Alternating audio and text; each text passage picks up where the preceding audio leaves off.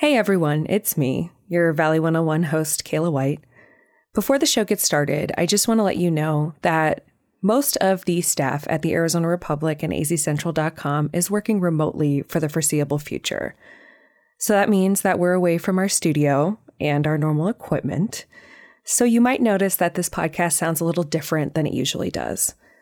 But that's not stopping us. We are going to keep bringing you new episodes every week.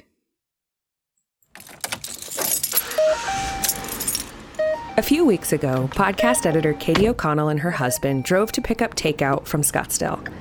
The restaurant was 9.1 miles away from their house, and as they were driving, they kept track of one thing. How many attorney advertisements could they see on their drive? Oh, by the way, there's one. Oh, one. Probably take There's you over two. There's two. We have gone 0.2 miles still. Ultimately, the duo spotted 13 billboards, 8 ads on bus stops, and 1 ad on a bus that was rolling past them. Perhaps not as many as you'd guess, honestly.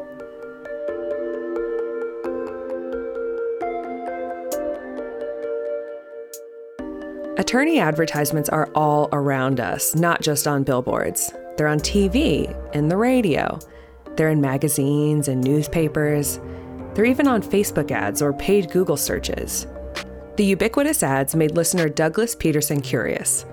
He wondered why there are so many of them. Welcome to Valley 101, a podcast from the Arizona Republic and azcentral.com, where we answer the questions you ask about Metro Phoenix. I'm your host, Kayla White. If, like Douglas, you've ever wondered about attorney advertisements, then I have a fun fact for you. Until 1977, attorneys were barred from advertising. But I'll let Katie tell you the rest of that story.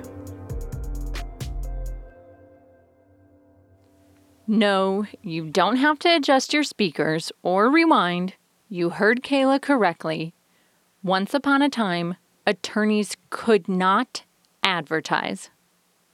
In 1908, the American Bar Association issued a prohibition against attorney advertising and solicitation.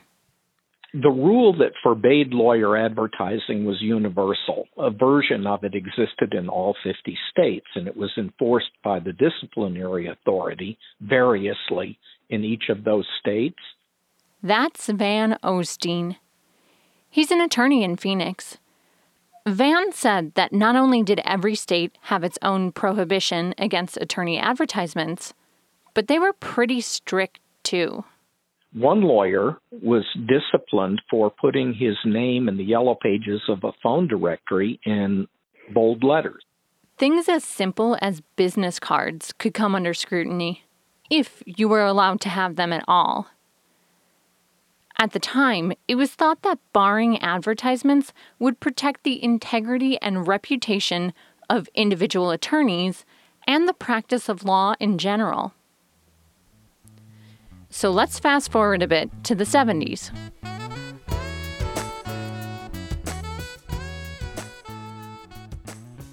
In 1972, Van Osteen and his friend John R. Bates had been working at the Maricopa County Legal Aid Society.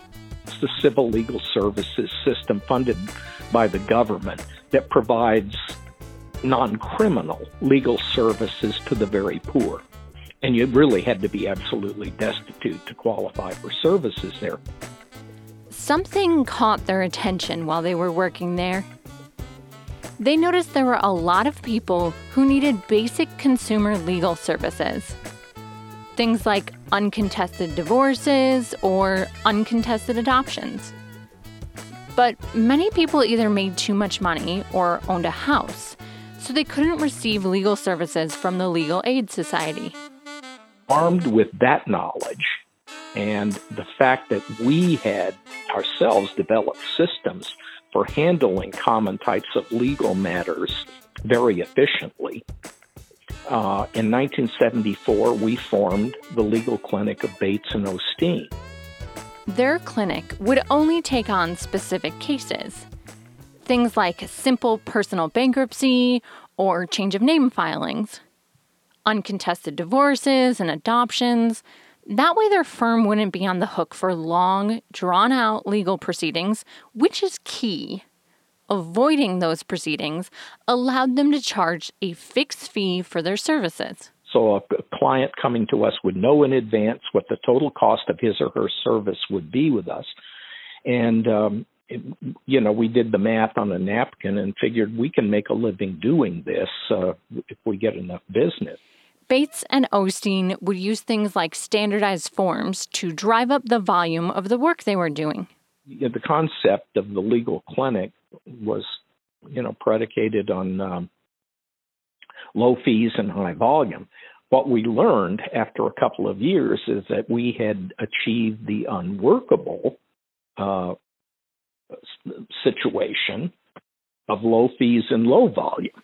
Simply put, they weren't bringing in enough business to continue providing legal services at a fixed, affordable rate.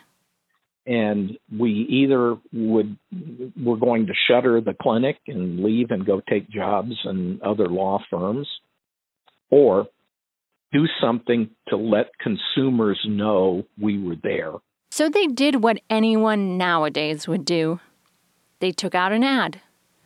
One single ad in, of all publications, the paper I work for, the Arizona Republic. And it only ran once. It was a simple ad that said their name, listed the services they provide, and how much each service cost. But that didn't matter. The Arizona State Bar moved to discipline Bates and Osteen.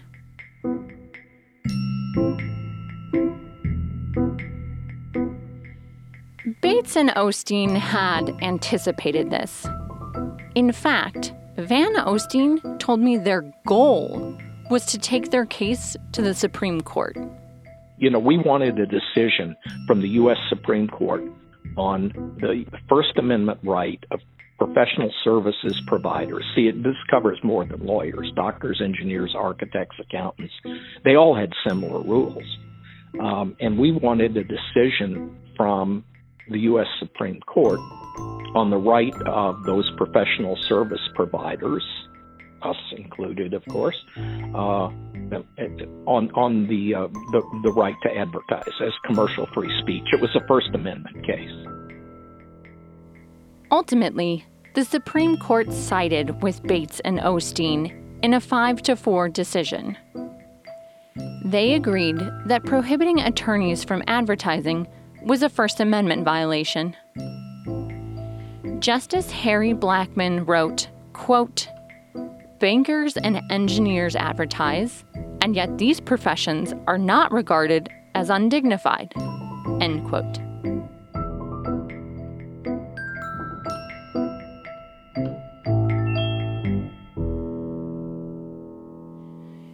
The Supreme Court also felt that the lack of advertising could hurt potential clients. Without clear ways to find representation, the court was worried that clients would pay too much or settle for incompetent attorneys. How have your thoughts about the case and its ruling changed over the years, if at all? Well, honestly, I think if you have any soul at all, you have to kind of hate lawyer advertising. Some of the people on TV make my hair stand on end. But the simple fact is that it's been a benefit to consumers. And that was ultimately our goal. It was our motivation. It's worth noting that there are still some limitations on what attorneys can say when they advertise. For example, you can't nobody should be putting out false or misleading advertising. That's Patricia Sallin. Patricia is an attorney who represents other attorneys in the state bar's discipline system. She also advises attorneys or firms on ethical issues. We have a rule that says if there is somebody in that advertisement that purports to be a lawyer, that person has to be a full-time employee of the advertising law firm. So there are a couple of specific rules that deal with that. The condensed rules essentially say that advertisements can't be misleading. But after Bates versus State Bar of Arizona, lawyers were free to use them. Legal advertising was slow to find its footing. Some still felt that it was gauche for attorneys to advertise. Others tried it and failed at it. But as the years went on, legal advertising picked up steam. Kantar Media is the main company that tracks the amount of spending on different ad campaigns across the country. They said that nationally in 2019, lawyers, law firms, and legal service providers spent a whopping $1.9 billion across TV, digital, print, search, out-of-home, and radio advertising. That's $1.9 billion spent across the country without factoring in spending on social media campaigns. Kantar Media also sent me the data for Arizona markets. They define that as Phoenix, Tucson, and Yuma combined. Collectively, between those three metro areas, attorneys spent $27 million on advertising in 2018 and $32 million in 2019. But despite my 7 weeks of phone calls and emails, I didn't receive any data from Kantar Media on how Arizona compares to other states. Is the volume of legal advertising here really that much more than other states? The short answer, based on what I was able to dig up, is no. The number I have for Arizona from IHS Global Insight is that in 2019, we spent $5,688,000 in advertising. That's just general advertising. California, we spent $5.6 billion. California spent $48 billion on advertising. That's Nancy Gray. She's a professor at Arizona State University and the creative director of Gray Matters Creative. That's a branding and advertising firm. Nancy said that Arizona's ad spending in general is more on par with states like Colorado. So the likelihood that we'd spend more on legal advertising than other states, it just doesn't hold up. Here's another way of looking at it. Phoenix is the 5th largest city in the U.S. We're outspent by larger cities like Los Angeles and New York, which makes sense. Those are larger markets with larger audiences. So let's take a look at the Tampa Bay, St. Petersburg area instead. In a study by the American Tort Reform Association, attorneys in that area spent $4.6 million in 1 quarter of 2018. On average, we spent about $6.75 million in the same time frame. So we've got 2 million more people than Tampa Bay, St. Petersburg, and we spent more than 2 million more than them in the same time period. Once again, the amount of spending correlates pretty well to the overall market size. I can't say with confidence that Phoenix spends more on or has a higher volume of attorney advertisements than other states. The numbers seem to suggest that we're right on par with states of our size. So that leaves me with one final question. If our spending on attorney advertisements is about average, then why does it feel like we're surrounded by them?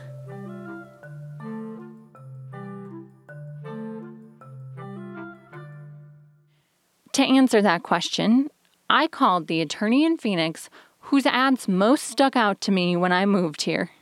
Hi, I'm Mark Breyer. And I'm Alexis Breyer. We're the husband and wife law team. It's hard to know who to call when you've been injured.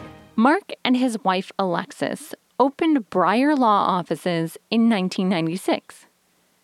The duo specialize in serious injury and wrongful death law. It's a kind of law that falls under the category of torts, a wrongful act that causes someone harm and leads to civil litigation. It's also the kind of practice you're most likely to see advertised. So I think the reason is that when it comes to personal injury and to some degree criminal law and so forth, it's the consumer that needs the lawyer and often a consumer that doesn't have access to a lawyer. They don't have a lawyer that they know. They don't have the money to hire a lawyer. They never have to hire a lawyer. And so lawyers advertising, as we do, are reaching out to everybody.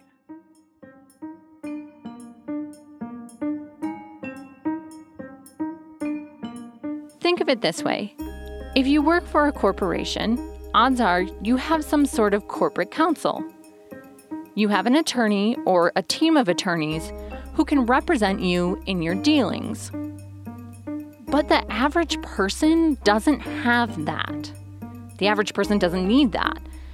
We don't usually need lawyers to go about our day-to-day lives. Until something happens. I mean, the reality is the difference between people who got home from work that day and someone who had something tragic happen can be a matter of a split second and where that person was when someone else wasn't paying attention or they were looking at their phone and they ran a red light. And so I think you see such a huge percentage of the advertisers being people who are focused on personal injury or criminal law is because we're really targeting everybody, including the huge percentage of the population that doesn't know a lawyer and doesn't have to hire a lawyer in most cases. And as I said in the episode on car washes, Phoenix is a growing market. So if you're a personal injury lawyer and you could potentially represent anyone, it's also a growing market. Van Osteen, remember he's the Phoenix attorney who fought for the right to advertise. Well, he had another thought on why there's an abundance of advertising from personal injury attorneys. I think it's because that area of practice tends to be more profitable than other areas of practice. Therefore, there's more money available to lawyers who are doing that kind of work to promote themselves on television. From a practical standpoint, that makes a lot of sense. You need money to advertise. And once you start advertising, you can potentially make more money, which means you can potentially advertise more.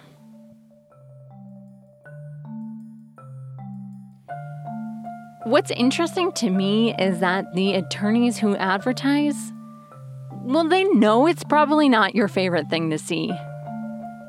In fact, Mark Breyer hated attorneys who advertised growing up. He said it felt like they were chasing the dollar and talking about money, not talking about helping people. Here's an example he gave me from when he was in high school. When I was still in high school, so long before I knew I would be a lawyer, let alone a trial lawyer, certainly not an advertising lawyer, I was a busboy at a restaurant.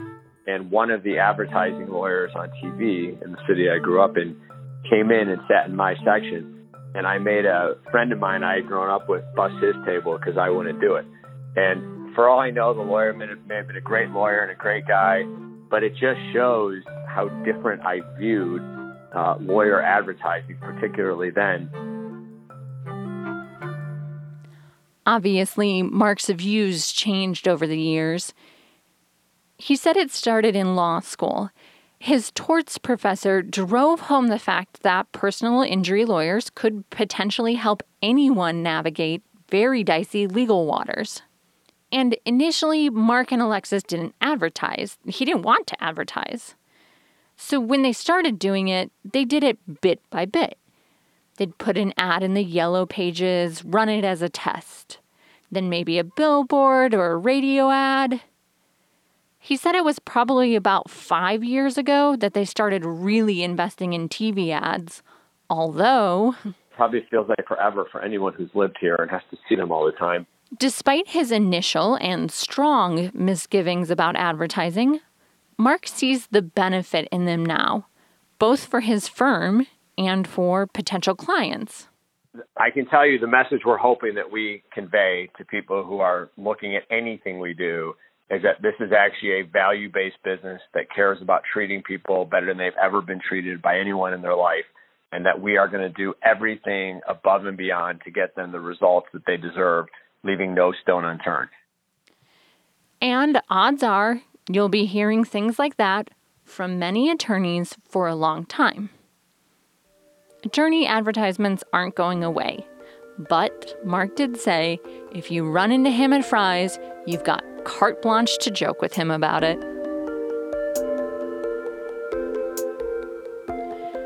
So, Kayla, there you have it. The long and short on why attorney advertisements seem to be everywhere. Basically, the answer is, if anyone can be your client, then casting a wide net with advertising kind of makes a lot of sense. Anyways, I know that when I lived in Wisconsin, it was David Gruber's law advertisements who stood out to me. And then I moved here, and it was the husband and wife law team. Their ads stuck out in my mind. But out of curiosity, which ads pop into your head automatically? I think the first thing that comes to mind is perfectly embodied in a tweet from my coworker, Brianna Frank. She tweeted, "I'm not in a wreck, but I still need a check. Am I eligible to call Lerner & Rowe at 977-1900? When I saw that, I died, and I still tell people about that tweet. Lerner & Rowe is the way to go. Well, anyway, Valley 101 listeners, we want to know which ads you see the most often. Let us know which one you love, or which ones you love to hate. Share your pics with us on Twitter at Valley101pod. Thanks to Douglas Peterson for submitting this question. We're looking for more questions to answer. If you have one, you can send it to us on Twitter, or you can submit it online at valley101podcast.azcentral.com. That's all for this week. I'm your host, Kayla White, signing off until next week.